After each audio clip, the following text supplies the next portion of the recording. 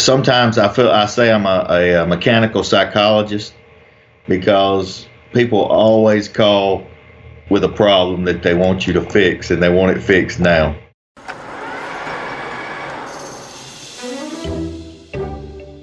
This is Swarfcast. I'm Noah Graff. On today's podcast, we're discussing the current manufacturing boom down south. Our guest is Brian Batten, owner of Palmetto Precision Machining, a machine shop in Anderson, South Carolina, focused on producing tooling and automation for the automotive industry. Today's podcast is brought to you by Graff Pinkert. Looking for a screw machine, rotary transfer machine, or CNC machine? Graff Pinkert's got you covered. When you're buying any used machine, you're taking a risk. So it's important to buy from someone who knows their stuff and who is going to give you straight information about what you're buying. Graff Pinkert is a family-owned firm that's been dedicated to selling great machine tools to the turn parts industry for 75 years. It specializes in the top multi-spindle brands, including Index, Schutte, Gildemeister, Tornos, ZPS, Acme, and Wickman. They also sell a variety of other types of used equipment, such as CNC Swiss, CNC turning centers, and parts washers. Machine tools are complicated. If you're going to buy one, you should go to people who are knowledgeable and committed to the industry. Learn more at www.graffpinkert.com. That's www.graffpinkert.com. We're with Brian Batten of Palmetto Precision Machining in Anderson, South Carolina. Welcome to the podcast, Brian. Thank you. So, first, tell us about Palmetto Precision. What do you guys focus on? We're a machine shop / fabrication shop, primarily focused on the automotive industry as far as tooling for assembly and automation that helps the factories install parts on the cars and assemble primarily. Okay. And so you are Tier 2? We're considered a Tier 2 supplier. We also do modify parts for the automotive industry, like interior, exterior parts for the AMGs and motorsport versions, or the higher-end versions of the cars. Oh, okay. Okay. Primarily for Mercedes and BMW. Okay, I'll have to ask you about that in a bit. You started Palmetto, yes? I actually purchased it from another guy in 2002. Okay. So bring us up before that. How did you get into machining? Where are you from? Give us the story.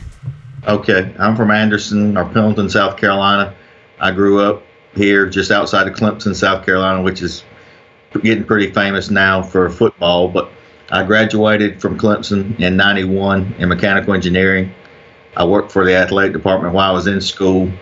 And then once I got out, I went to work for Milliken & Company. And that was a textile company, which is a large textile company. And textiles was primarily the industry in South Carolina up until probably around 2000. So I worked for Milliken. I also worked for Mount Vernon Mills as department managers and plant manager. And then I realized that textiles were starting to fade away and the need to look at some other field going forward. So at that point, I had a friend in this business that supplied textile parts, and it's called Palmetto Machine Parts. So I started working with them, and with the plans of either buying this shop or creating my another shop. So the opportunity came about a year later. I was able to negotiate with the guy, and I purchased the business. Now, when you began working there, was that already kind of in your mind, like, I could see wanting to own my own shop, and this could seem like a good fit? Yeah, I would say one of the backgrounds I have, my grandfather taught machine shop at Tri-County Tech, which is a local college here, community college. So a lot of the guys actually knew my grandfather. And so, I had somewhat of a background in this because I was always around him. What was one of the main things you learned from your grandfather that really inspired you to get into this? Well, I didn't realize it till after the time, but some of the guys that actually took classes from him said, "You can't make it right, make it shine." So that was his flaw. So he taught the guys, if you're gonna make it look good, make it presentable. So that's one of the things we always kind of a motto around here. If you can't make it right, make it shine. Now we like to make it right, and we do a very good job of making it right, but we always try to make it shine, irregardless. So that's one thing. And he would always make things tremendously heavy. I remember as a kid, he made a drain plug for my dad, and my dad dropped it into the hole. It was in the floor plug. It weighed about 25 pounds. So it was a solid steel drain plug, and he dropped it into the drain. Like what kind of drain? In the sink? It was a floor drain in the floor, and it was just going to be a plug just in case you didn't want water or something to get into the drain. So my grandfather made it out of a solid piece of 4-inch steel, and it was about 3 inches thick.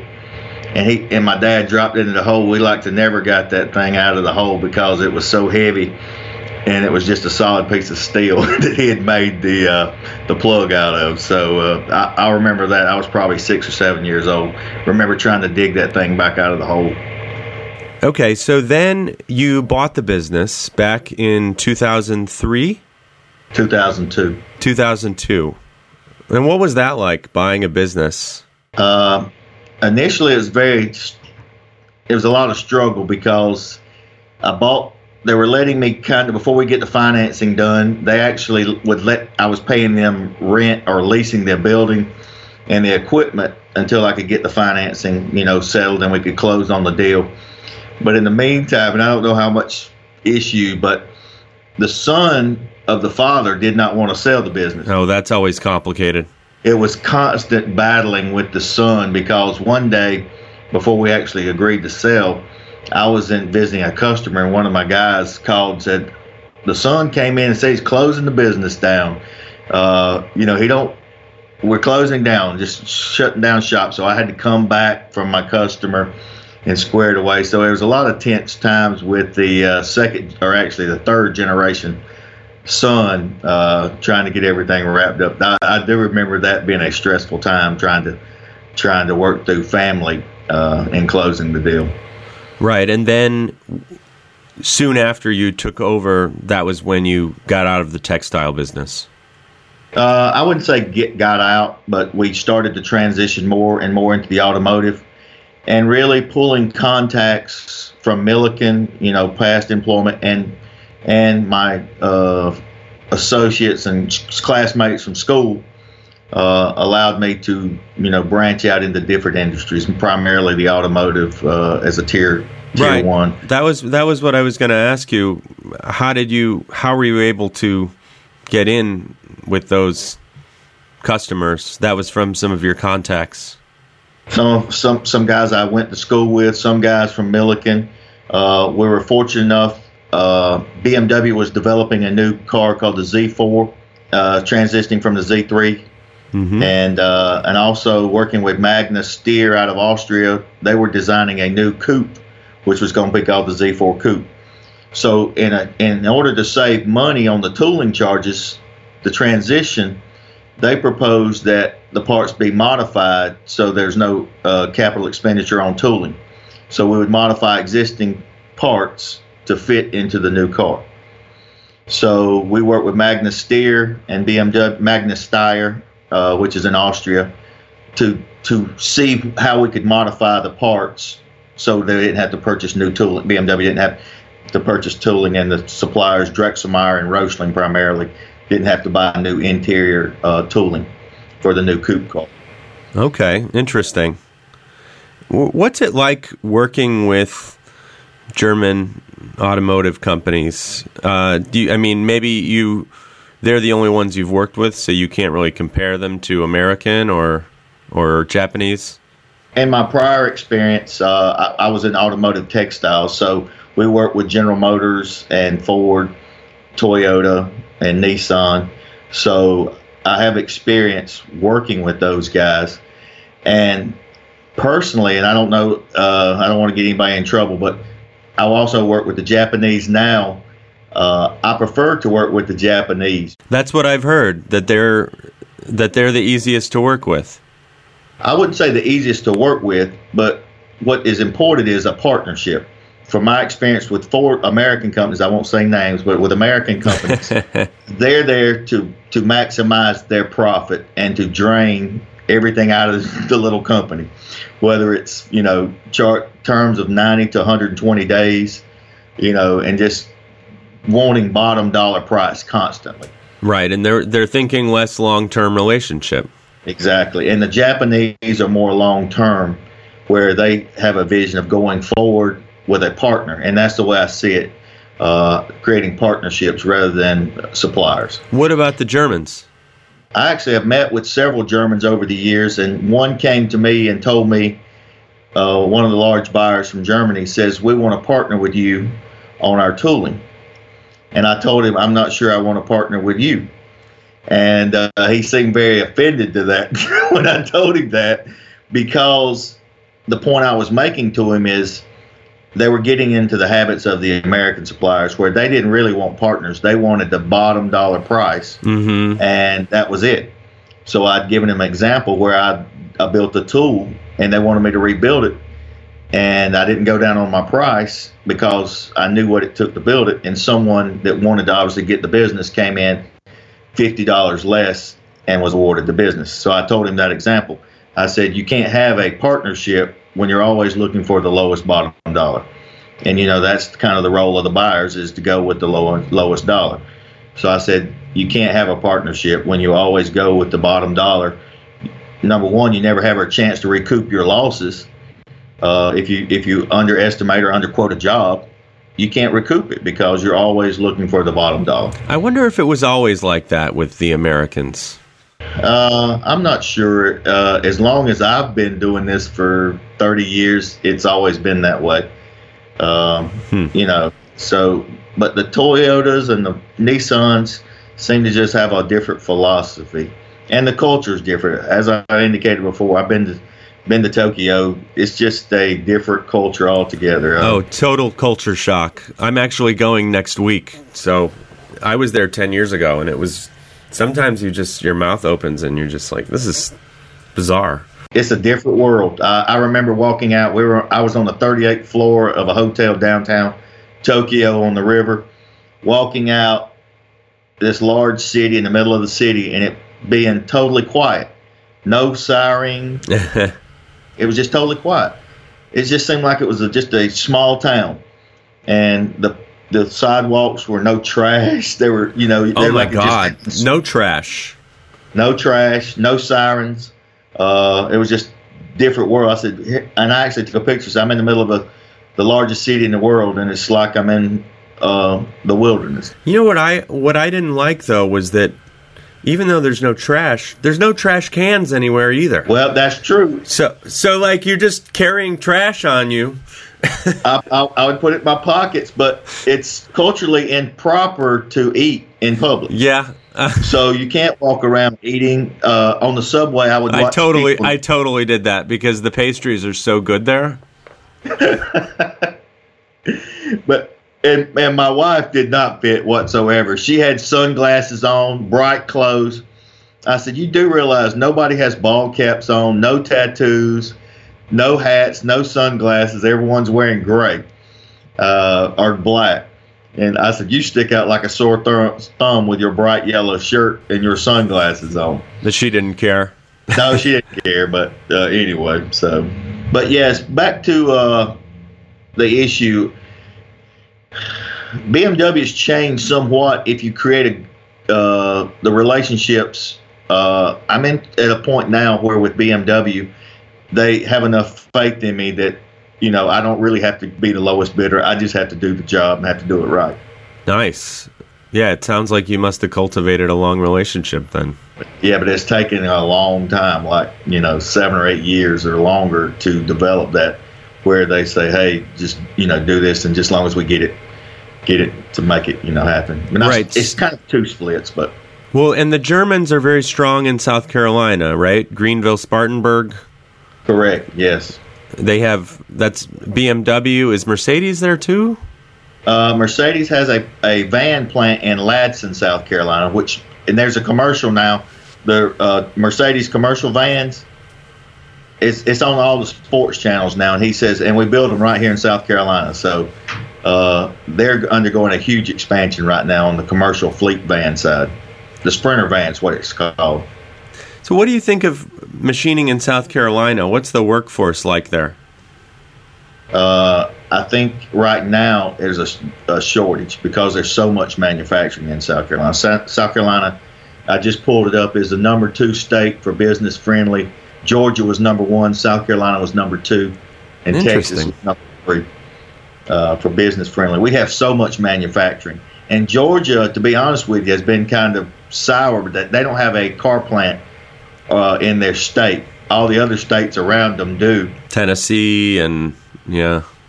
Georgia's been trying really hard to get, and we're only 20 minutes from Georgia, but they've been trying really hard to get a car plant in their state. Listeners, do you have an idea for a future episode of Swarfcast? Or is your company interested in advertising on the Swarfcast podcast? If so, please send us an email at swarfcastpodcast@gmail.com. That's swarfcastpodcast@gmail.com. Tell me about the equipment you guys use. I read on your website that you designed you built a robotic 6-axis milling station. What's that all about?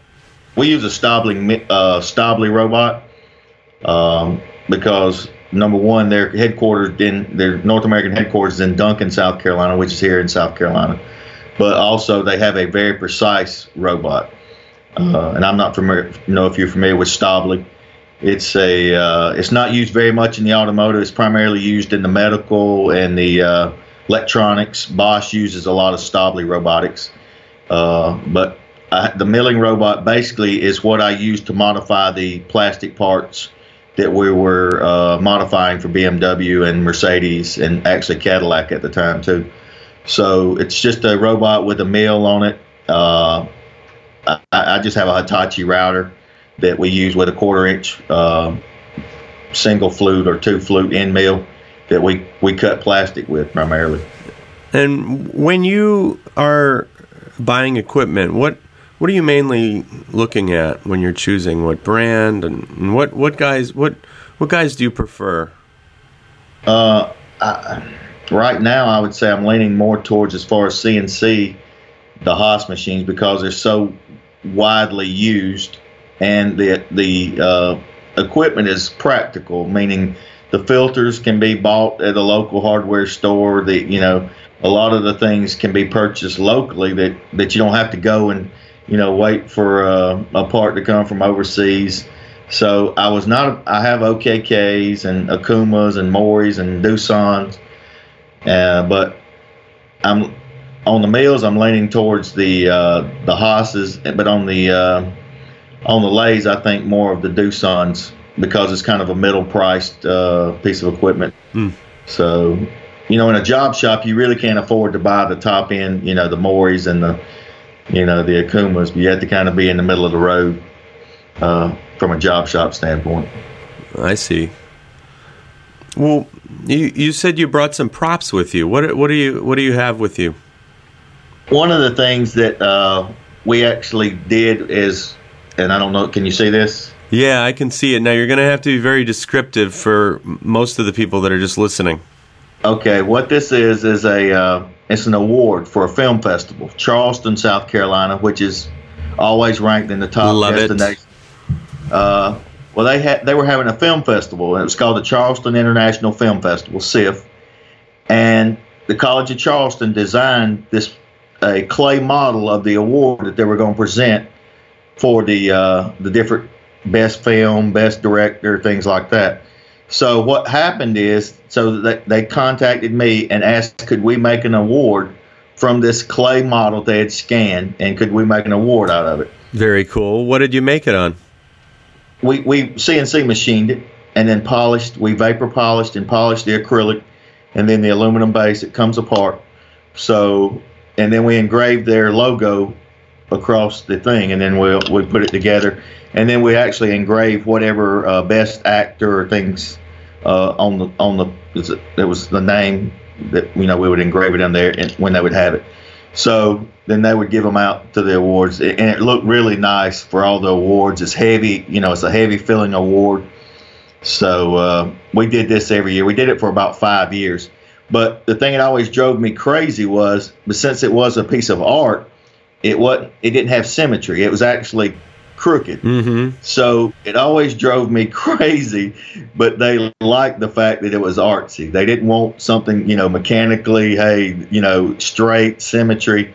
So it kind of tilts slightly to the left from your point of view. So, but that always drove me crazy, but that was what the artsy type people love about it. So we would make just making awards to making boxes. I mean, that's just the fun I enjoy doing, is just doing a variety of things. So that was one of the things. We always got to hang out with stars.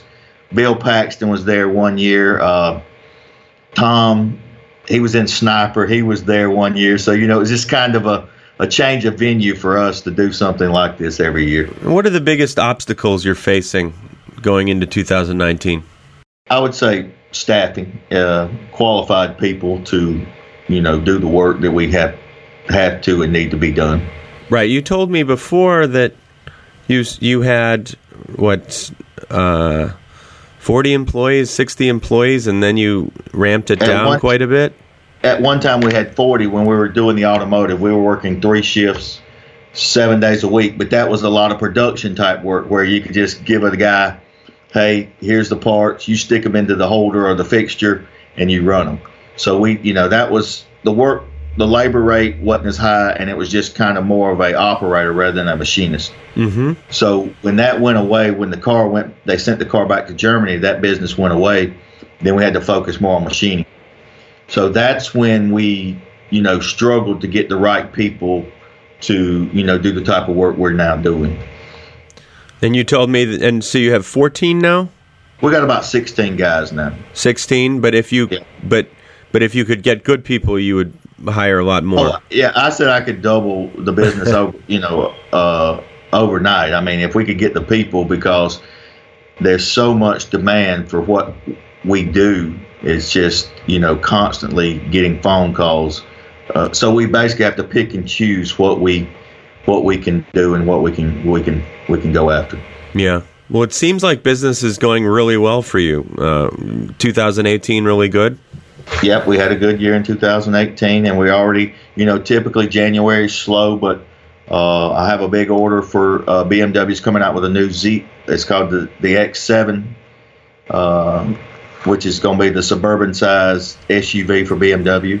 We're going to build. Right, that's unprecedented for a European car company, right? A suburban size vehicle.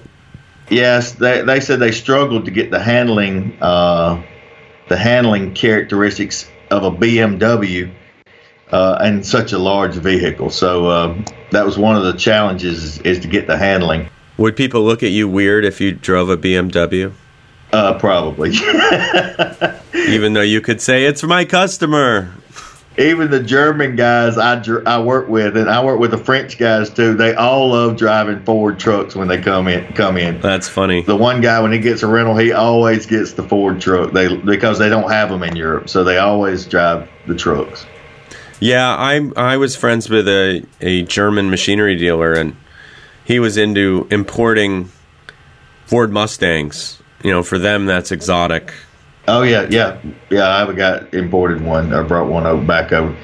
He would ship his stuff here. He would buy stuff like from California, Texas, and have it shipped here and put it in a suitcase, because they have is it a tax of like 20% over there. If they tried to ship it in, it's 20% tax on parts and everything.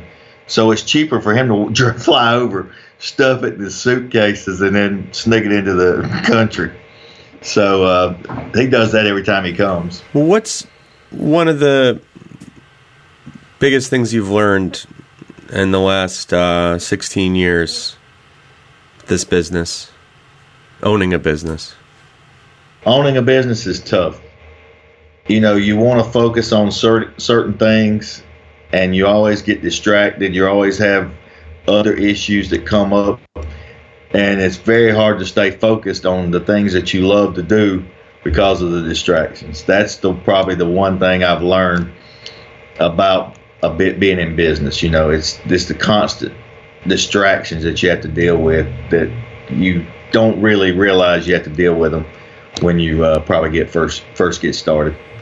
Interesting. Yeah, I can imagine the time management would be very difficult. Sometimes I say I'm a mechanical psychologist, because people always call with a problem that they want you to fix, and they want it fixed now. So, you almost dread sometimes when the phone rings. Somebody's got a problem, and they want you to solve it. So, I like that. A mechanical psychologist. Mechanical psychologist. How do I fix this? How do I fix that? So I know it's coming when the phone rings. Well, before we wrap this up, do you have anything else you want to say to the people of the world listening to this podcast? Oh, worldwide, huh? Some of the things I did, and I don't know, cover as far as manufacturing in South Carolina, and I don't know if you've ever heard of ICAR, which is Clemson's International Car Automotive Research. Oh, okay. But Clemson has a facility in Greenville which tries to develop or support automotive industry. And we were me and one of my sales guys was sitting down with them about maybe 2 months ago. South Carolina's done a phenomenal job promoting industry in South Carolina. But what I told him is they've not done is bring people in to cover all the jobs that we have coming into this state. And he said, and whether it's true or I'm not sure, I hadn't verified, but he said South Carolina had the #1 capital investment in 2017 or 2018. Wow. So a lot of money is being poured into this state. I was just reading the other day, and I can send you some information. GT Tire has a 2 million square foot facility that's just built. There's another Chinese that's just announced they're going to build $1 billion investment tire company in Orangeburg. So South Carolina's got like 6 tire plants that are, million plus square feet plants. And they make over 100,000 tires a day just in South Carolina. Wow. So there's so much manufacturing. I said, we need to try to get some of these people here to support all the manufacturing that we have. Boeing has a plant. Probably 15,000 people work at Boeing. And what are they going to do to get the people there? Are they trying to make good incentives? Or? Well, I told the guy from the research, I said, you need to have billboards in West Virginia, the coal mining towns. Hey, come to South Carolina, if you want a job. So BMW, the guy at BMW told me, he says, BMW cannot grow anymore. I said, what do you mean? He says, we cannot grow anymore in South Carolina because we've exhausted the resources of this state. He says, we got to get some more people. Because I was like, what do you mean you can't grow anymore? Because, they're spending billions there. But he says, they just can't get it. They would like to put an engine plant here. I don't know if you've seen that. They announced they were going to put an engine plant. Right now, they're importing all the engines from Germany. Oh. So there's no engines made in the U.S., so they're importing them. But they would love to put an engine plant, but they just said they can't build it here. They may have to build it, in another state somewhere, but they just don't think they have the resources here to build the engine plant because the plant's already 6.5 million square feet now. But and they would like to put a plant, but they don't feel like they can support that. It's so interesting, this juxtaposition of Germany in South Carolina.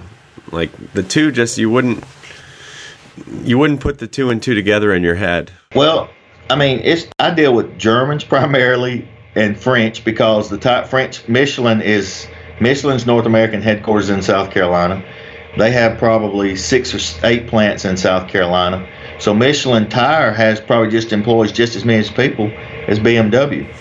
So Michelin Tire is big. So French, the Japanese, JTEC Automotive, which is actually one of our largest customers. they're large in the Toyotas and the Nissans, supporting those guys. So we got Japanese. Fujifilm is in South Carolina. So you got Fuji, Japanese, Toyota, JTEC, and then you got all the German manufacturers. Just, I don't know how many are in South Carolina, but tons of them. Well, I was going to say one other thing. I'm on the advisory board for Tri-County Tech and Engineering Graphics. And one of the new industries that's coming is the healthcare, which is Arthrex. And they wanted, I think they wanted 60 mechatronics guys a year. No, 50. They wanted 50 mechatronics guys a year, and Tri-County Tech only graduates like 65 mechatronics guys a year. So, they's like, you can't have all the guys. So just one company wanted to consume about 80% of their. Wow. But, we have GE turbine, GE engine, BMW, Volvo. So, they can't get those people. So now they're struggling trying to get enough mechatronics people for the company that hadn't even started up yet. They're supposed to have 1,000 people. And, they're just trying to get the staffing for that. So engineering graphics is a growing field as well. Well, hopefully there's some good machines for me to go buy in South Carolina, or sell. Maybe there's more demand. Is that your primary business, buying, selling machines? Yeah, well, we have two businesses. We have the media business. We used to be a magazine. Now we're just an online blog, and then we started the podcast this year. This is going to be the 27th or 28th podcast we've done. Do it every week. Okay. So is that really your true calling, is media? Maybe. I was. It's good to be diversified. Hey, I know, man. Well, there's a lot of things. Maybe you should come down, or I can give you some ideas. But like I said, there's a lot going on here. It's just almost too much to even believe a lot of times. I feel so blessed a lot of times that, the opportunities that come my way, I don't have to go out and, hey, let me try to sell something. Now, I had to bust my butt, start with, but there's so much opportunity. And if you have the skill set, man, there's just unbelievable opportunity right now. Okay, Brian, thank you so much. We'll be in touch very soon. Okay. I appreciate it. Thanks for the opportunity.